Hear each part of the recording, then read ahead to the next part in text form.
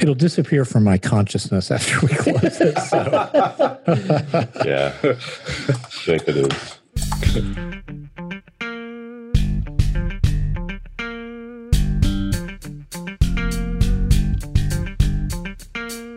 This episode is sponsored by Hired.com. Are you searching for a new job? That can be stressful, scary, and time-consuming. Pushy recruiters try to sell you on roles you don't actually want, and the job boards make you feel like you're throwing your resume into a black hole, never to be seen again.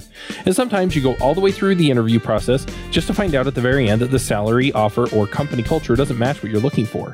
Hired is the world's most intelligent talent matching platform for full-time and contract opportunities in engineering, development, design, product management, data science, sales, and marketing.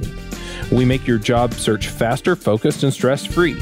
Instead of endlessly applying to companies and hoping for the best, Hired puts you in control of when and how you connect with compelling new opportunities. After completing one simple application, top employers apply to hire you. And on Hired, you receive personal interview requests and upfront salary information so you can make informed decisions about what opportunities to pursue over a condensed timeline. Hired offers access to more than 4,000 innovative employers, including big brand names like Facebook and smaller emerging startups. The size and type of company you want to connect with is totally up to you. And we help you find new opportunities in 17 major cities in North America, Europe, Asia, and Australia. Open to relocation? Let them know. Your privacy and autonomy in your job search is of utmost importance. So if you check them out at the show's link, that's hired.com/freelancer show, you can get double their normal hiring bonus. That's $600 instead of $300. So go check them out at hired.com/freelancer show. Hi, everyone, and welcome to episode number 260 of The Freelancer Show. This week on our panel, we have Philip Morgan. Hello, hello. And Curtis McHale. Hello. And Jonathan Stark. Hello. And I'm Reuven Lerner. And this week's guest is Ari Lamstein. Ari, welcome. Thank you for having me. Great. We are very happy to have you here. Tell us a bit about yourself, and then we can tell everyone what we'll be discussing. My name is Ari Lamstein, and I am a trainer and consultant who specializes in teaching people the R programming language. I wrote a popular R package called Choropleth or Choropleth R, which makes it easy to make choropleth maps in R. And I suspect that we'll be talking quite a bit about that package throughout the show. Excellent. And what we brought you on to talk about, among other things, Ari, how do you spell or pronounce Choropleth? You're not sorry, the first just person. talking about the elephant in the room, folks. That's fine. The .com is available. It's like an albatross around my neck, and yes, I would do things differently if I knew it would become popular. So you've been talking a lot lately at conferences and to people about how to make money from open source. And I think yes. There are a lot of listeners to the show and just freelancers in general who have technical insights, ideas, talents. They get involved in one or more open source projects. They even create one or more open source projects. And they're like, wait, everyone loves my work, but I have this little problem, like I have to pay the rent and eat and other such sundry issues. So tell us, how should people solve this problem? And this might take a little more than a one-sentence answer. Sure. Should I address the elephant in the room first? Go for it. Would that help? Yeah. Let's tell us maybe, how did you get into open source and R, and how did you create your package? And then how do you move from that to try to monetize it? Maybe we can try going that direction a little bit. Okay. Let me just address the spelling and the naming first, because I feel really bad. Everyone on the call reminded me of what a big problem that word is for people. And it's something I run into all the time. So I'm assuming everyone here is familiar with the U.S. presidential election map that shows red states and blue states. Yes. Sure. Let's just say.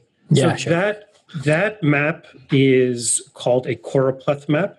And what makes it a choropleth is that it shows borders, in this case, U.S. states, and it expresses value for those regions through color. So choropleth maps are useful for showing things like population, disease rates, unemployment rates, and so on. And they're different than heat maps because on a choropleth map, California is just one color, but on a heat map, Northern California would have different temperatures, so they're different colors. And the package that I wrote makes it easy to make choropleth maps. in the R language, which is why it's spelled choropleth R as one word. So you all, does that make sense to everyone?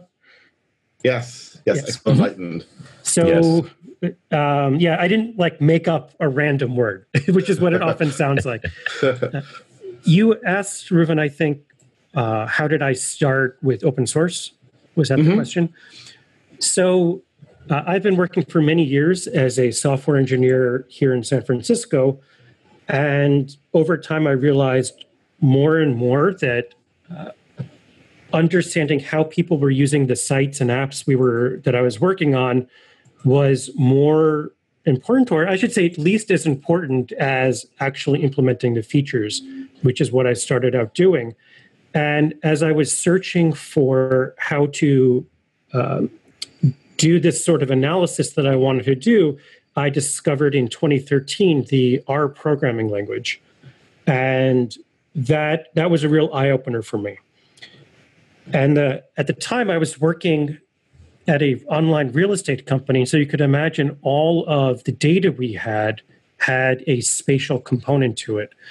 And I really wanted to we were selling actually advertising at the zip code level. So we had all this listing data, and then the company would go off to real estate agents and say, do you want to advertise in this zip code? Here's the sort of number of listings that we have there in the last 6 months, the average property value, the number of leads that we've gotten for properties in those zip codes, and so on.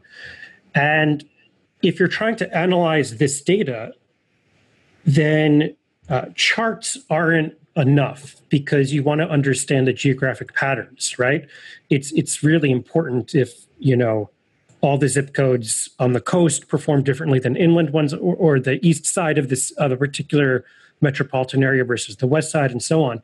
And what I discovered was that R didn't have the ability back in 2013 to effectively analyze, to do exactly what I wanted with data analysis and maps. And the nice thing about R is that it's very, very easy to write your own package. And so I said, well, I could just create my own package for this. And that's what I did. And then in early 2014, I said, well, everyone in this art community has been so nice to me. Why don't I just contribute this package back? And, if at least one person, it saves them some of the pain that I've had to deal with to solve this particular problem, then that'll be nice. And so in 2014, I released it, and it became a lot more popular than I ever expected. And you were working at the company at the time. So were you doing this on your free time, or were you doing this at work? Did they make any claim to it? That's a really interesting question. So the company was extremely generous. They had a program called Innovation Week, and 1 week a quarter, you got to work on a project of your choosing. And so I picked this, and then I actually did spend throughout 2014. I'll just tell you, I'll tell you what actually got me really passionate about this project was after I released it, I was clearly just using internal sales data. That was the original purpose of the project. But there's this other component to it, which is I wanted to create some blog posts that showed people how to use it, demonstrated the features I developed, and so on. And obviously, I couldn't use our internal sales data. But so I went on a search for data that I could use. And what I discovered is that all these government agencies like the US Census Bureau publish all of their data. And so all of a sudden, I was doing these incredibly interesting analyses demonstrating things about America and later the world that I simply never knew. And that something just clicked in my brain that all of a sudden, this intersection of free analytical software, which is what I think of when I think of R, and free contemporary or up-to-date social science data, just for a lack of better word, that's what I think of when I think of the U.S. Census Bureau, the CDC, Bureau of Labor Statistics, the World Bank. It's very interesting. And so once I finished creating the actual mapping part of choropleth, I just started connecting with all these APIs and doing all these fun analyses. And that's pretty much what I was doing on my nights and weekends in 2014, and as well as the innovation weeks, which my company generously gave me. So basically, you were getting your salary from your company, and you're still doing this partly in your free time. And then, I mean, fast forward a little bit, you're now on your own, and you want to turn this into something that you can make money from because there's no one paying for your salary.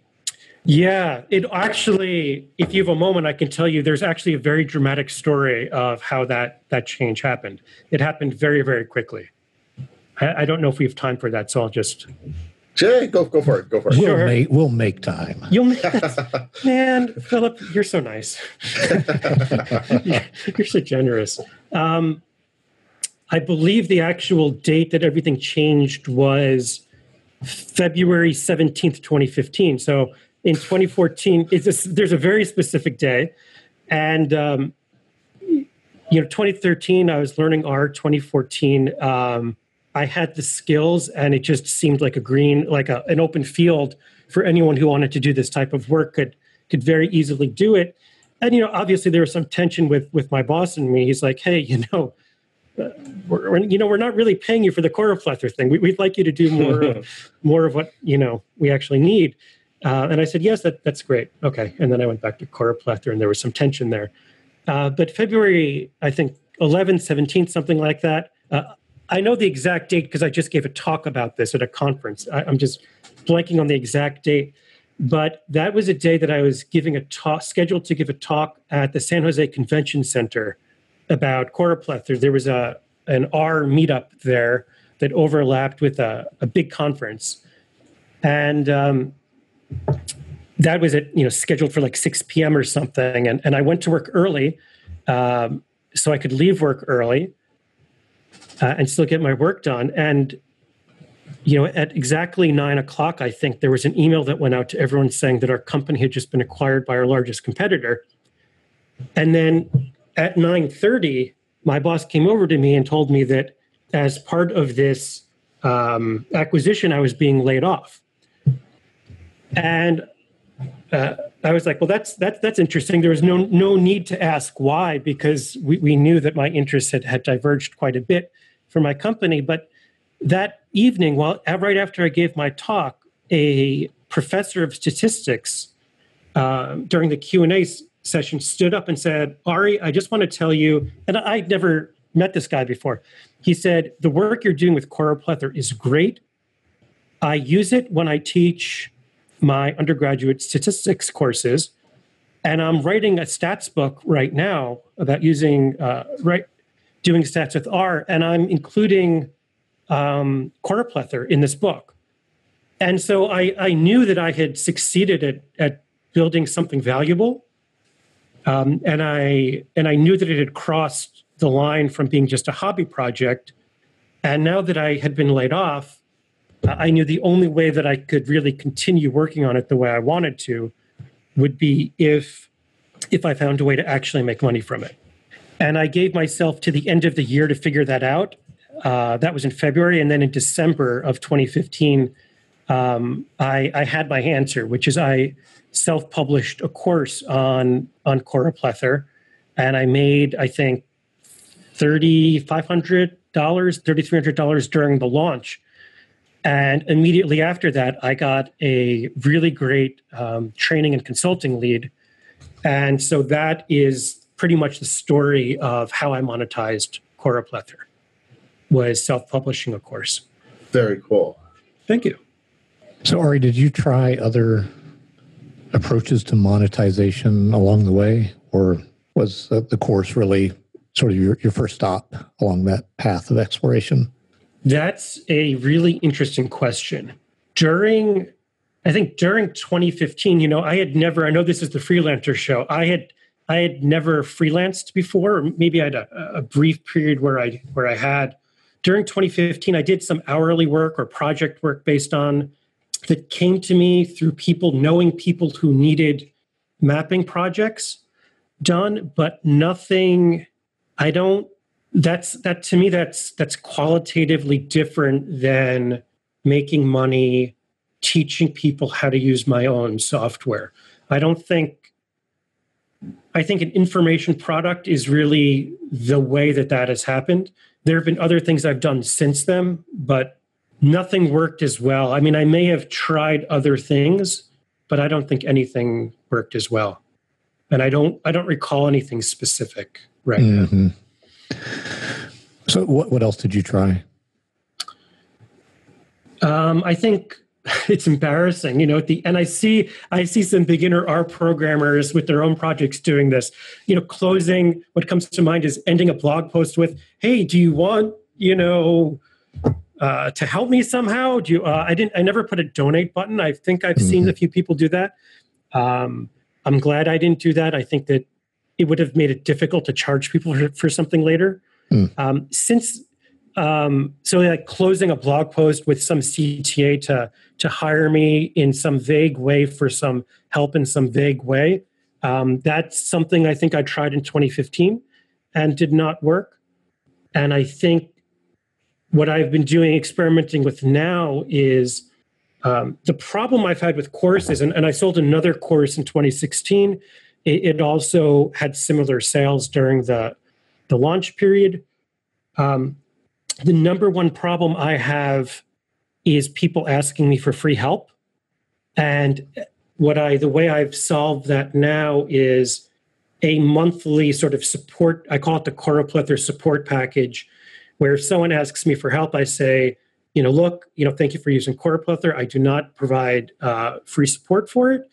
For $49 a month, you can have access to a private forum where I'll answer any questions you have, and you'll also have access to my courses as a library. Basically, I bundle in a forum with access to the courses, and I own the courses, so I can do that. And that's $49 a month. The courses cost $99 individually, so there's sort of a bargain aspect as well. So I'm just I'm getting over my level of shock and horror that you don't provide free support for your packages. Isn't that like part of the social contract or something? It is actually. It actually is, and I think a lot of people. I think everyone uses open source software. I don't think there's any device you can buy that doesn't have some open source library in it somewhere, would be my guess. And I'm saying that as a very off the cuff statement. I don't want to get emails with people giving me counter examples to come bug you. I don't. So I can just introduce a historical note here, because I've been using open source since before it was called open source. Back when we used it to power our dinosaurs. And basically, there was a company called Cygnus Support, and they were established to provide commercial support for open source. And they were kind of controversial at the same time. Companies loved them because, as we all know, companies want to avoid risk. And they were like, we don't care what the open source hippie types think about this. We are really happy to pay money to make sure that GCC works, or that Emacs works, or that a whole bunch of other tools work. Well, Cygnus Support did pretty well for itself until it was bought by Red Hat, whose business model is, of course, we will give away the software, but we will sell support. And I haven't checked in a while, but I think the then CEO of Cygnus is still the CEO of Red Hat. Sort of did like a Steve Jobs reverse takeover kind of thing. And they are, of course, super, super successful with this business model of, you can call Red Hat and ask for support, and they'll answer by asking you for your credit card number. So, Ari, you're doing this on a small scale, and it does seem anathema to how open source works, but it's not anymore, and people are mostly okay with it, I think. I will tell you that it's been rough, actually. People in the R community, I have found there's a lot of free stuff in the R community. There's a lot of companies who will employ people, I think, prominent members of the R community, who will give away a lot of free support because they're selling maybe corporate contracts. So it's just sort of growing the community, and then they pick up these large corporate contracts.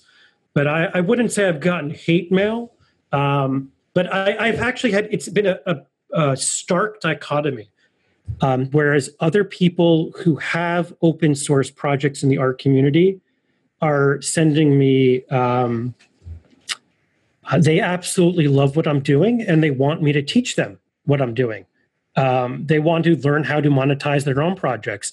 And I have people, not only experienced art developers, asking me for advice on sort of the how of how I did this, all the technical details that you and I all know have to be done to actually successfully launch something or offer something or market something.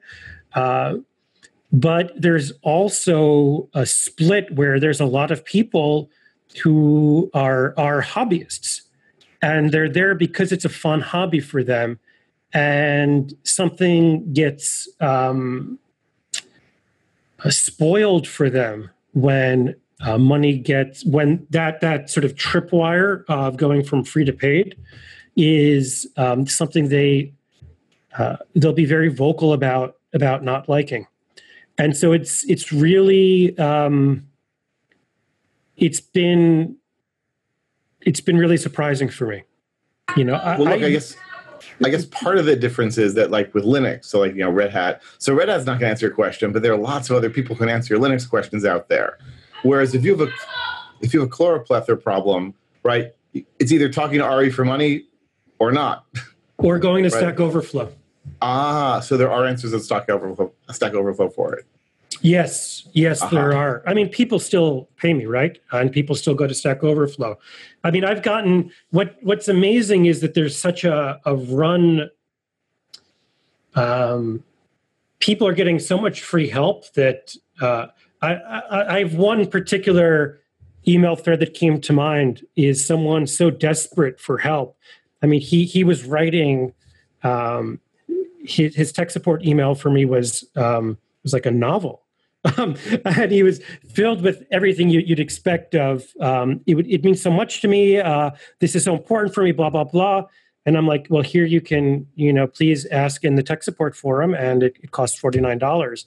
And then he said, no, I'll just go to Stack Overflow. And his question, the last I checked, was still unanswered. So it was still unanswered. So there's this very big difference between how people react emotionally and to whether they're actually willing to pay. And it's been very, very surprising. And I think, again, I'll just reinforce this point that the people who have spent, say, 1,000 hours developing their own open source project or working on an open source project, they have a very, very different perspective than simply the users of the package, or even people who maybe answer questions on Stack Overflow because they're hobbyists and they like the community aspect of it. It's a very different perspective after you've sort of sunk in a massive amount of time into a project. Well, that's interesting from a number of perspectives. Like there's the market research perspective where if someone was looking for an opportunity and they saw a bunch of unanswered Stack Overflow questions, that would seem to suggest, oh, there's a real opportunity here, right? Like there's demand for information, at least demand for answers, but no supply of that expertise. And that might encourage you, oh, I should get into, chloroplethora. But on the other hand, it also points out the disparity between people taking action that involves paying money versus their apparent need for that solution, right? There's a big disparity you're seeing there, at least among the hobbyists. That's, I think you hit both. I think you hit the nail on the head with both points. That, well, first of all, I want to say, because of all of this, you could imagine how satisfying it was when I had this launch of a course that's not a general R course. It's called Map Making an R with Choroplethora, and people bought. So actually proving to myself through sales, which is unlike any other sort of proof. It's very different than what that professor said to me at the conference, which was just a very nice thing. That meant the world to me. And I just want to to say, because I know that this is being recorded. That's the purpose for the conversation. If you are thinking of creating an open source project and you're not sure if you can make money for it, the real reason I'm on the show is I'm hoping to reach you and to say that it can be done and that it is hard. And I know it's hard. And people, a lot of people won't understand all the frustration you can have between this difference between popularity and not getting people to actually pay you for help. And it can be done. And when you do it, I mean, the $3,500, I'm not living off of that. I'm not retiring off of that. But that making that money felt fundamentally different to me than any other money I've made in my life. So soldier on is my advice. And there was this other point you made about the choroplethora answers and popularity. And it's a really funny thing because you're targeting employees. I never spoke to people who would hire people to make these sorts of maps, although I contracted with a data journalist once. But most people who I'm talking to who are emailing me, they're getting paid to make these maps or to do these analyses. And so it feels a little weird to them, I think, to then pay someone for help. And I think that's, I don't know if that dichotomy makes sense to you, but it's an issue that I think I've come up with a lot.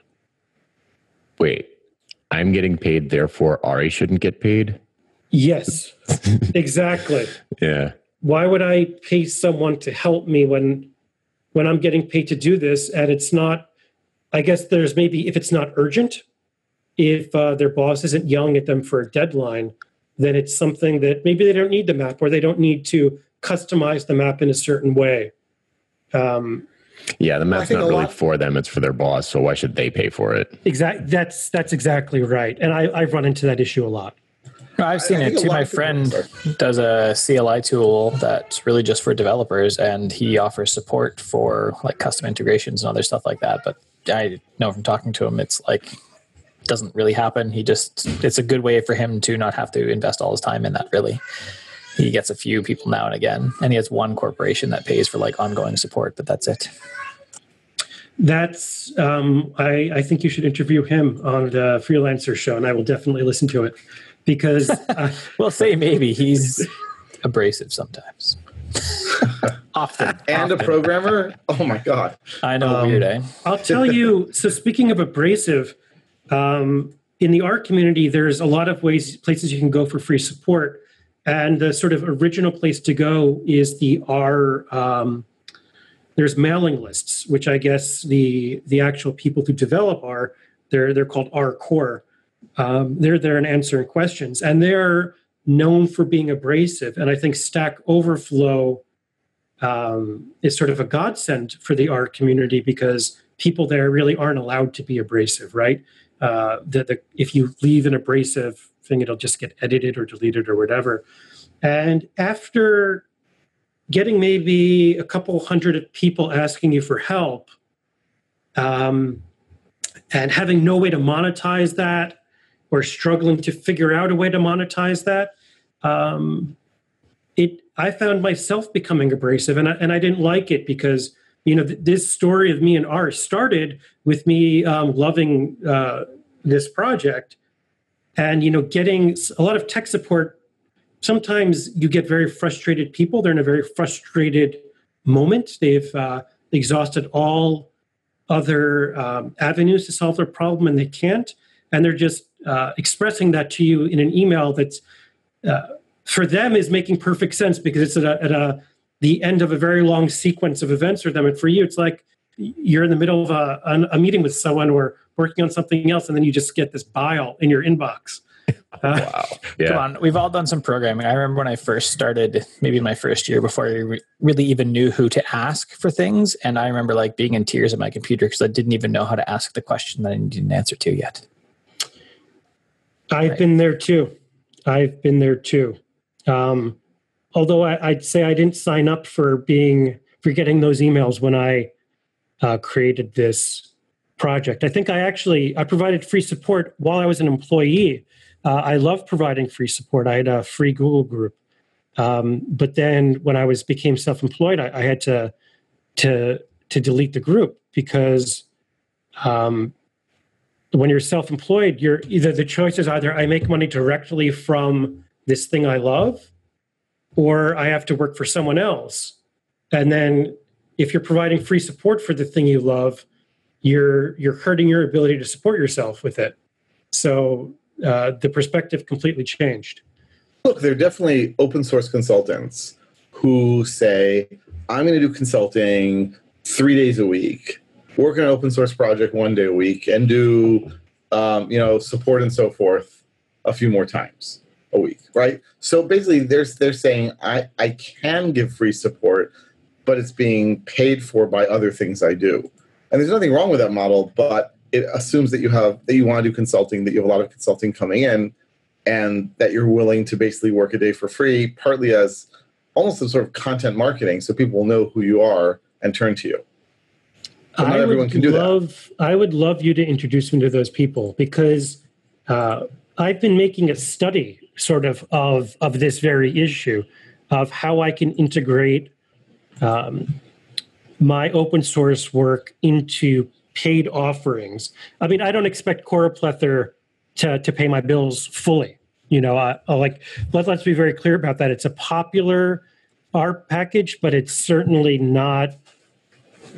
I never intended it to somehow become that popular that it could support me, and I doubt it ever would be.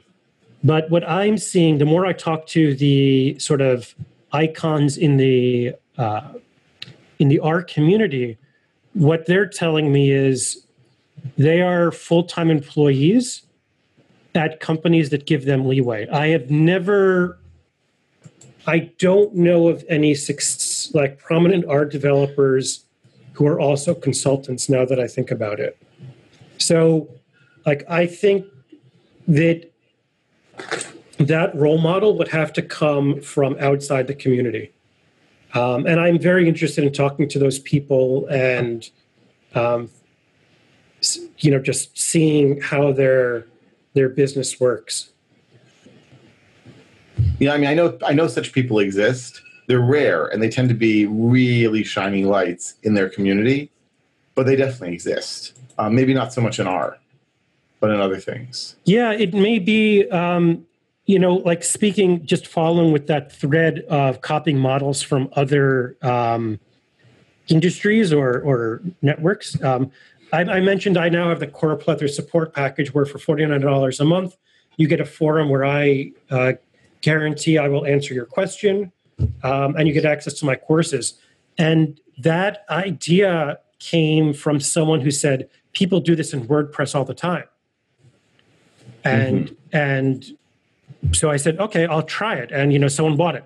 That's a very new offering for me, but someone bought it recently, and I only launched it recently.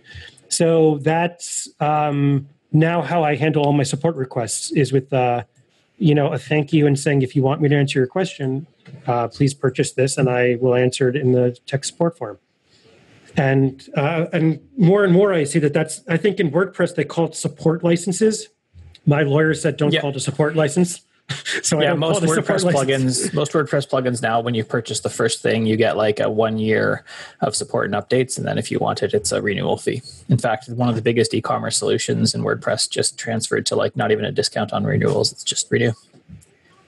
Oh, wow. It's been a tough road. I've been in the WordPress community for 10 years and I know a bunch of the developers and the owners behind some of these plugins, and they've got so much hate mail, and they're like, "But I gotta pay people. You say it's good, and you want to keep using it, and they get hate mail." Oh, they get people I know my one friend Pippin, who he had in the show years ago. Now he's one of the nicest guys ever, and I don't understand. When I see the support, because I'm in a private chat with him and a bunch of other people, I'm like, I can't believe you just keep sending nice back to them. I'd be telling them to where they could stick their support request, but he is one of the nicest guys and always super nice about all of it. And it's a tough road. I couldn't do it. I don't sell plugins and tools like that because I don't want the support requests all the time. It's good to know that I'm not the only person who gets the hate mail, the open source programmers who get the hate mail. Well, look, so many people see open source as they think of open source equals free, right? And so they're shocked that anyone would dare to charge for anything. And the notion that you can separate out the programming from the support is shocking to them in many ways. But it doesn't make it wrong. And it doesn't mean that that's the only route to go, but it's an established one. The problem is that it seems like we're discovering if you go this route, you should be prepared to have people be upset with you, not because you're doing something wrong, just because some proportion of the community or some proportion of your users are going to have this expectation that everything will just continue to be free forever. And if the market's big enough, then like I know I say in WordPress, you'll find, we'll say a discount plugin for WooCommerce, and you'll find like 5 other ones that might be free, right? Mm-hmm. So there are people that come in behind to do it as well, which is fine if they want to. But it's certainly been a change, and it's getting, and say at least in WordPress, as more and more people have done it, it's getting less and less of an issue. I certainly don't hear people mentioning it before or now. And I remember even talking to Pippin as he was changing pricing and talking to the group of developers about it, and it was a big thing to work through. So just about as the community has changed, it's become less and less of an issue. It's interesting you mentioned WordPress, because I remember I only created my first blog in 2013. Sorry, not 2013. 2015, right after I was laid off and I decided I wanted to try and make some money from Quarterplether. That was when I created my first blog. And I had a really hard time paying for plugins in the beginning because, WordPress.com is free, and that's where I started my blog. And then once I needed to build an email list and I wanted to install, I remember the thing that led me to Bluehost, which is where I host now, it was $5 a month, but I think WordPress.com wanted maybe a couple of $100 a year to install Google Analytics. And I was like, well, I really want Google Analytics. And so my choices now are, this free hosting at WordPress.com will become $200 a year. And that's just the number that I recall now. It's probably not the actual number. Or I could go to Bluehost and pay, I guess, $60 a year or something like that. And I repeated that process. That was a big thing for me. And now I use Thrive Leads for lead capture. But for the longest time, I was using whatever free plugins there were. It was really hard for me to pay money for these things. And then at some point, you just get used to it. You're like, your friends are saying, for this particular problem you have, this paid plugin is probably the way to go. And once you stop being an amateur, or a hobbyist, I should say, and you're like, well, my website is a major way I get clients. It's a source of income for me. Then paying money is no longer an issue, provided that it's a reasonable amount of money. But I certainly had that problem as well. Yeah, and then you also use the word reasonable there, and reasonable is different for everyone, right? So even looking at your support clients, you have someone, if you charged $1 for support, they'd be like, oh, sure, I'll give $1. But when you charge, whatever, then they're saying, well, it's not worth it anymore. And that's because their value has changed. Because changing people's value mindset is hard. And I'll tell especially in an ingrained industry, right? We were talking about just before the call, we were talking a little bit about Stallman, I believe, and his he just wouldn't see the value in it, right? There's things he's just like, I'm not going to do it. It's not open source. I'm not doing it. So some people will never see it. Some people are willing to learn and grow with it. All right, I'm curious. Let's say I'm a developer of an open source product of some sort, open source package, and I'm a freelancer, and I want to make this into my career. So is the right route or a right route sort of what you did with some combination of selling online courses, selling training, selling consulting? What direction of those should you try first? That's interesting. So the question was basically if someone was starting from scratch and they had a project that they wanted to monetize, I guess. Is that the question? The best advice, well, Let me just think for a moment. Yeah, I think the best advice I got was from Nathan Barry. He has a book called Authority, and he's a fan of a marketing strategy called audience building. And I recommend that you create an audience based around your project, your open source app. And it's funny, I actually just gave a conference talk on this at an ARC conference, and the title of the talk was Beyond Popularity, Monetizing R packages. And after telling my story, I think I gave people 3 tactics for how to monetize their own R packages. And I created a really like tongue-in-cheek acronym for these tactics. I called it the best darn system for monetizing an R package. And please don't tell me that's an acronym. BDS. No, BESTDA. No, all right. No, that would be terrible. But BDS. So let's see if I can remember it now. The B is for build an email list of people who are interested in your package. The D is deliver free training to your email list. And the S is to sell a training product to your list. Most open source developers in R, like Twitter is very, very active for anything related to R. And a lot of people are asking me for advice on how to monetize their R packages.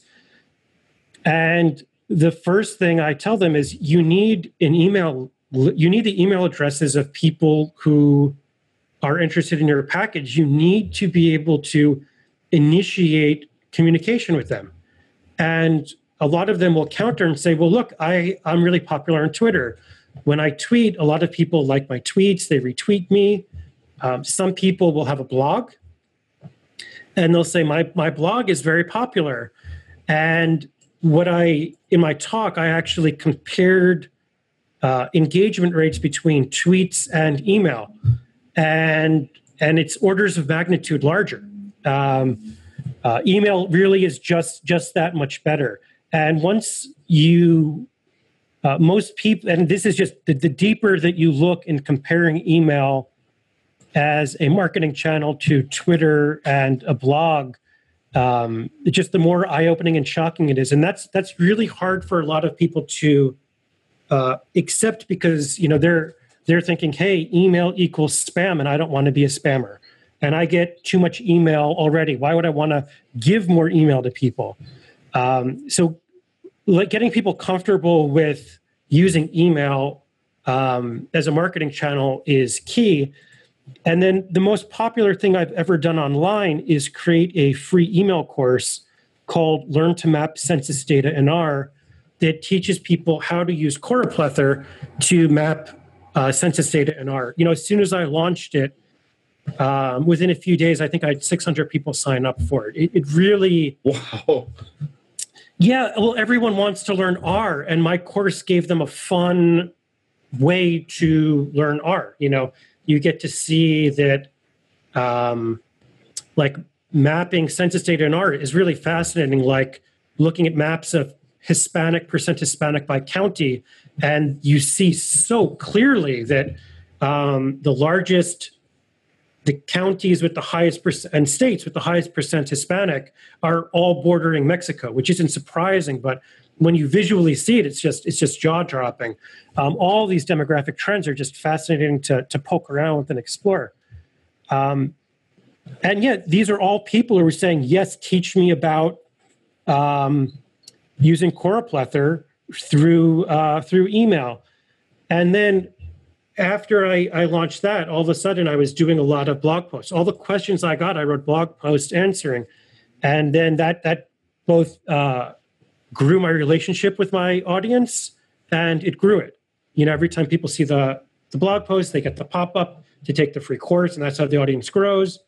And then also everyone who's on your email list is getting more training from you.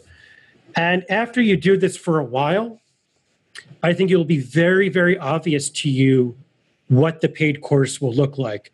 And then the number one problem you'll have is really believing that people will actually pay money for you to coalesce all of the free stuff you've given out, add a bit more, and they'll actually pay and value the packaging, whether it's a video course, which is what I did, or an ebook. But yes, people will in fact pay. And so that's the 3 steps that I would recommend anyone listening to the show who wanted to take a similar path as me take. Very interesting.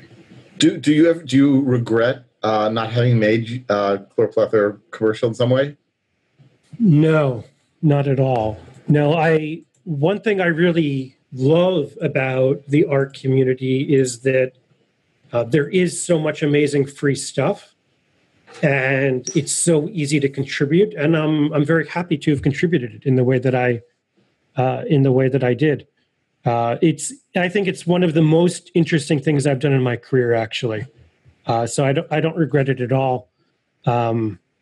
If I could do everything all over again, I would have created, and it may have been tricky to do this because when you're a full-time employee, it's very difficult to, it's kind of dicey to have your own online identity, because I think the full-time employment contracts sort of control everything. But I probably could have created my own blog about the project. And I wish that I had learned marketing, like audience building and email marketing and so on, earlier. And I wish that I had built that audience from the get-go. That's the only change that I would have done. Like, I wish I knew everything I knew now about sales and marketing earlier, or started earlier. Like, there's no reason why maybe it would have been a problem when I was an employee, but like charging $49 a month for a forum where I answer questions, I could have done right from the get-go. I just didn't know how. So yeah, that's it. I just wish I knew everything about marketing and sales earlier. Don't we all? Oh, sorry.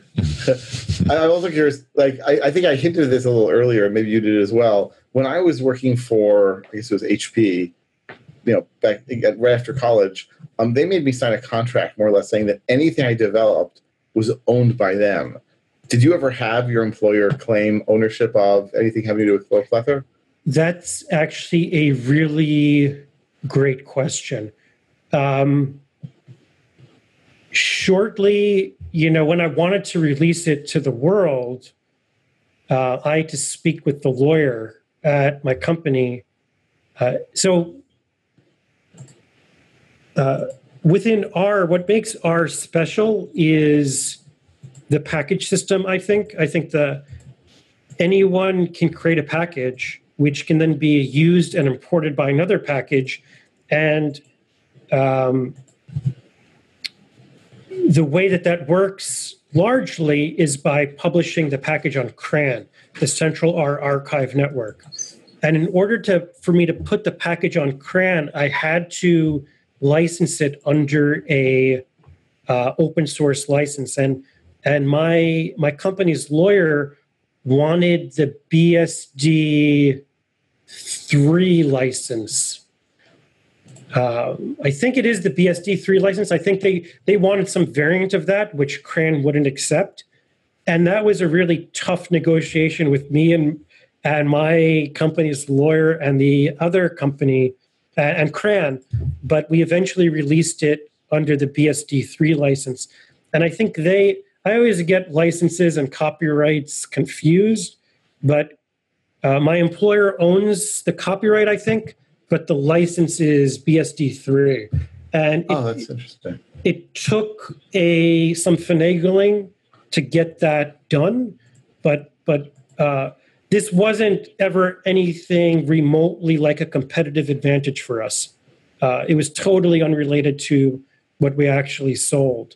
And, being in San Francisco, a San Francisco tech company, it may even be attractive to the company to say that we have a popular open source thing.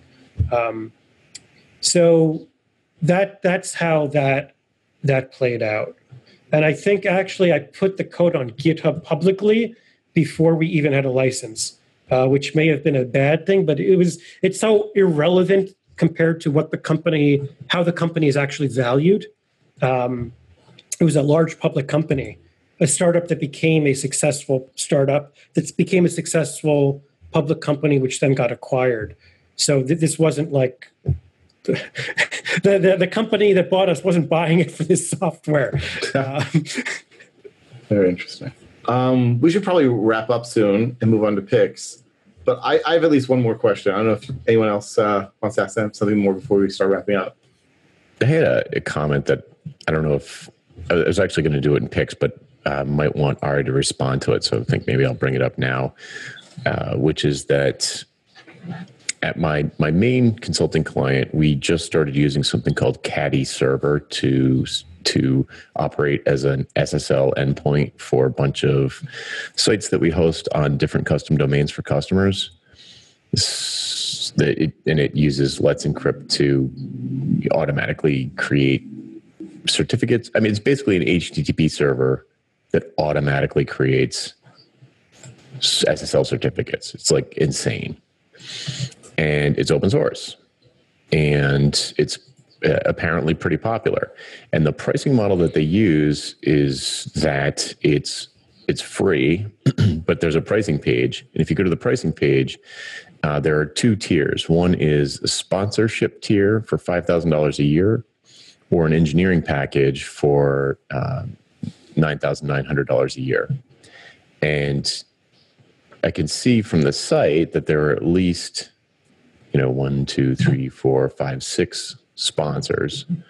So the single developer who created Caddy Server got it, presumably at least $30,000 from having this free software online. And I thought that was a super fascinating approach that isn't something that, it doesn't sound like the kind of thing that you could really use for chloroplether.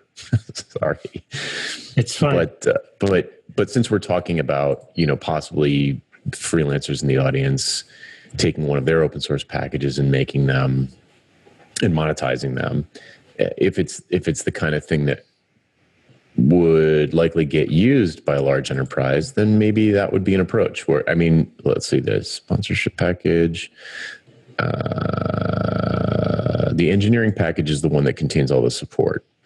The sponsorship package is really like, keep Caddy free, keep it popular, keep development going, since you're depending on it, because it's just one of those things that it's very foundational, plumbing level thing. So you want to kind of set it and forget it. And man, is it amazing. So I could easily imagine our little startup spending $5,000 a year just to say thank you, because it totally is amazing and solves a major business problem for us. So I thought I'd throw that out there. That's really interesting. What's it called again? The domain name is caddyserver.com. CADDY. Yeah, I'm thinking of creating my own podcast, which will focus on this aspect of making money through open source. And one of the goals I want to do is interview people who have these models and see how they're doing. Speaking of the enterprise stuff, one of the biggest compliments I got was when I realized that people at the CDC were using chloroplether to map, health data, epidemiology data. But that's very different than, if you weren't using Caddy Server, would you have to pay money to manage your SSL certificates? I've only paid for them through Bluehost, so I'm not an expert on that. No, because there's a newish thing called Let's Encrypt that issues free SSL certificates, but Caddy Server makes it so much. It's still kind of arcane though. It's a little bit arcane. And if you're managing multiple servers and multiple environments, development, staging, production, and you've got, in our case, we probably have 30 different servers. It gets really complicated, and it's not minor, but they really it just turns it from something that's possible to do for free to something that totally works out of the box with like, oh man, like crazy simple. And when you consider, it only takes like 5 seconds of math to calculate the dev hours that you're saving. And it's like, yeah, it's worth $5,000 a year. It's probably worth $5,000 a month, but don't tell them I told you. Look, we had something sort of similar in my research group, my PhD research group, where we produced a programming language that we used for simulation building. And first it was free for educational use. And if you wanted it for business use, you needed to ask. And then it became open source into the GNU public license, the GPL. And companies were willing to pay a lot of money for a support license when support basically meant maybe once a year they'd send one question. But they just wanted the peace of mind they were totally willing to pay for. Now, of course, my advisor's perspective was, I need 20 more companies like this. And because it was a university, then the university itself took half of that money for overhead. But the idea of companies paying for open source because they have the money, they see it as a valuable part of their infrastructure, and they're totally okay with paying if it means reducing risk down the road. That's something that I think, again, the Red Hat people have figured out and latched onto and done very well with. Yeah, you said that very early in the conversation, Ruben, about companies being allergic to risk, because they are. And it's the thing that the hobbyists don't care about. So they're never going to get the same kind of value out of that's right. Out of hand-holding. They're just not. Yes, there's they might have this really powerful emotional desire and this frustration and this anger because this one piece of information that's going to finally remove their keyboard smashing fury is behind this $49 paywall, and Ari's just standing there like with his hand out. But those are not customers. You know what I mean? Like, not everyone is your customer. Those are not your customers. Your customers are the people that have, those are the kind of customers that have time to type up a novel of an email. The kind of customers that you're looking for are the ones that have more money than time. People who don't have a lot of time and they have plenty of money to send you $40 a month just in case they need some help. You just can't please everybody. If you're doing anything interesting or useful or helpful, you're going to be ticking some people off, and other people are just going to be like, thanking you profusely. So I don't know, but it's super interesting. I've been eating popcorn and listening along. It's like, wow, that the emotional angles and the expectations in the open source community, they're super real. I mean, I'm not saying they're not real. And the emotional demands it puts on someone in your position it's super fascinating, really complicated. So thanks for sharing that. Thank you. I just want to briefly respond, if we have time, to something Ruben said about Red Hat. Sure. If it's responding to me, then we definitely have time. No picks today, folks. My question was answered. So I mentioned I just gave a conference talk about this very topic. And in the R community a few years ago, a bunch of companies banded together and created something called the R Consortium, which is designed to basically help R be more stable and to help grow it and keep it stable and prospering, basically. And I was talking with someone on the board of directors, and actually, interestingly enough, my talk was very popular with people, the people on the R Consortium, because they're very interested in how package developers can make money. But he said a lot of people talk about Red Hat as an example of how to make money or how to make a business around an open source project. And he said they are actually the exception to the rule. Most open source projects aren't that successful, decades later.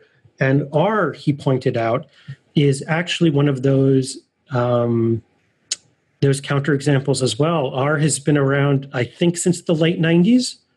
So it is very successful as well. But interestingly, there is no equivalent of Red Hat in the R community. There are successful companies, but nothing quite at that scale. And that was just interesting to me that because you're not the first person to mention Red Hat, but to hear that they are actually the exception to the rule was just enlightening to me. It was something I hadn't thought of. They're definitely the exception, but they're one that I think can be emulated in many ways, because they basically said, we're not going to care about the individual, right? They basically said the individuals are not, it's like what Jonathan just said, they're not our customers. So we're going to create this Fedora product, and we're going to give it away for free and say, here you go, hobbyists, have fun. And they said, CentOS, you want to copy Red Hat and do a search and replace and release on your own? Have fun. We are not going to stop you. But our customers are the enterprise, and the enterprise that wants open source wants to put some money down and get support. And we're just going to concentrate on them, and we're going to ignore everyone else. And I think they were among the first open source companies, and still one of the only ones, to say, that's our strategy. Go for large organizations that have more money than time and want to use open source. And that's how they've been that's how I think they've been successful in many ways. Fedora was the first Linux I ever used. It's almost like a content marketing thing for them. I think I found it confusing initially that they named it differently, but I mean, it's thematically related. But I think actually that's kind of critical in drawing that line in the sand about what's free and what's not. We could talk about this for a long time, but I know some of us have other appointments. So let's start to wrap things up and do picks. Curtis, what do you got for us? After talking with a friend this week about just money and business, I'm going to have 3 recommendations. And I know Reuven and I recorded a podcast a while ago talking about profit first, right, Reuven? So that is going to be one of my recommendations. And then the other 2 are from a guy named Dave Ramsey. And one is his podcast. If you're looking to just answer more money questions, listen to it for a while. With the caution, he goes a little over the top sometimes, but he's going to answer tons of radio show questions from people all about what they're doing with their personal money. And then he has a book called The Total Money Makeover, which helped my wife and I years ago now get out of all debt entirely. So it's just good if you're struggling with business, struggling with money, or just need a mindset change, then do that. And one of the key things to remember is that most of those people driving around in a fancy car, they can't actually afford it. They're buying something they don't really want to impress people they don't like with money they don't have. Ooh, I like that. Burn. Yeah. Philip, what you got? I, this past week, recorded 2 episodes of the Consulting Pipeline podcast from the passenger seat of my car in the driveway. And it sounds freaking great. So I'm going to recommend some of the 2 things that made it possible to do that, aside from the iPhone that I recorded it on. There's this mic, the Audio-Technica ATR 2100, which I just continue to be impressed with how good it sounds for a podcast mic. Whenever people ask me about what kind of equipment they should get if they're getting into podcasting, I say, well, unless you happen to work out of a recording studio, do not get anything that's made by the company Blue. Their products are great, but they're terrible for most people's usage of them for recording speech. And this little Audio-Technica mic just is, I think, wonderful because of how great it sounds when you get it about 2-3 inches away from your mouth. Turns out you can plug it into an iPhone using the Apple Camera Connector Kit, and then use this other app called Boss Jock Studio to record a podcast and do things like, interject music or pre-recorded interviews or what have you, just using the touch interface of the phone. It's not like the most beautifully designed piece of software, but it works and it sounds great. And I was quite surprised with how functional it was. So I guess those are my picks this week: the Audio-Technica ATR 2100 microphone and Boss Jock Studio. Very good. Philip, you should know Ira Glass of This American Life fame. I've heard him say in interviews that the best place to listen to radio is in your car. Uh-huh. So now we have the corollary to that, where the best place to record radio is in your car as well. It's actually acoustically a pretty decent environment for recording speech. It's like most cars are, just have enough little reflection and enough sound absorption that it's remarkably similar to a vocal booth in a recording studio in terms of acoustically. That's great. Jonathan. Yes. I'll plus one on the ATR 2100. I have one. It's my backup mic, and every time I've used it, I've been really, really happy with the outcome. I haven't used it in my car yet, but who knows? I just have one pick for this week. It is a book called Do the Work by Stephen Pressfield that I've been browbeating Philip into listening to or reading. But I'm an Audible fan, so I listen to books usually, almost always, in fact. And this one it's only about an hour and a half long. It's kind of a follow-up to his, I think, perhaps more popular book, The War of Art. And but it's just like a distilled, concentrated read on his shtick, which is about the resistance, which is the thing that would cause someone who is perhaps thinking about creating or open sourcing a library from doing so. It's kind of like a more, sorry, Amy, a more grown-up version of Just Effing Ship from Amy Hoy. But it's the same kind of thing. It maybe a little bit more, I don't know if it's more pragmatic, but anyway, they're on the same category of book, if you've heard of that one. And it is read by the author. And I really, for nonfiction books, like business books, I really prefer that, assuming the person can, is not just horrible. But I really like when I get nonfiction books where the author reads it. In that particular one, he does read. And I find it to be just super persuasive. I really, really think people will like that. So check out Do the Work by Stephen Pressfield on Audible. And that's it for me. Excellent. Ari, you have any picks for us? Sure. Well, if you are interested in actually learning how to use Choroplether, and I recommend taking my free course, Learn to Map Census Data in R, which you can get to at censusmappingcourse.com. And if you are interested in learning about how to monetize your own open source project, I have created what I call the Profitable Portfolio Blueprint, which you can get at profitableportfolioblueprint.com. And that contains examples, steps and examples that I use to monetize Choroplether and which other people are currently using to monetize their own data science projects. Very good. So my pick is actually, I decided that I'd go with something related to the topic for today. And so when I mentioned Raymond Hettinger, who's one of the core Python developers, gave a talk, I guess it was about 6 months ago, at a conference called Being a Core Developer in Python. And he describes what it's like to join a team that's working on a very popular open source project and what's involved and sort of how to get involved and how to do things. And he mentions along the way, by the way, one of the important things he says is, don't be so enthusiastic about adding new features. Because when you add a feature, it's good for some people, bad for other people, and you're balancing a community. And he talks a bit about sort of what he does also in terms of his work. So if you're looking for someone who does indeed spend his time offering support, free and paid, and I think he's one of these people who makes a lot of money as a consultant a few days a week or as a trainer, and then the rest of the time contributes to the open source community. It's definitely, he's an excellent speaker and well known in the Python world. And it was What's his name again? Raymond Hettinger.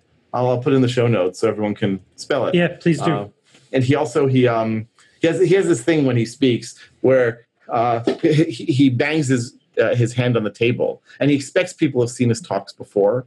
So he'll bang his hand on the table, and someone yells, "There must be a better way," and he says, "There is a better way," and then he goes on. And like, it's kind of funny once or twice. After a while, if you watch too many of his talks in a row, it gets a little annoying. And then like every so often, I'll hear myself, like when I'm giving a talk, I'll be like, "There's got to be a better way to do this," and I'm thinking, "Oh no!"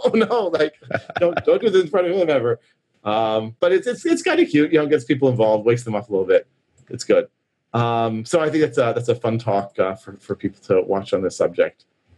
Ari, if people want to be in touch with you, we'll put it in the show notes. But you mentioned your free courses and so forth. Any other good ways to get in touch with you if people have questions? Sure. My website is arilamstein.com, ARILAM like Mary, STEIN.com. And there's a contact button on that homepage. Excellent. Ari, thank you so much for joining us. Thanks to all of you out there for listening, and we'll be back next week on The Freelancer Show. Bandwidth for this segment is provided by CacheFly, the world's fastest CDN. Deliver your content fast with CacheFly. Visit CACHEFLY.com to learn more.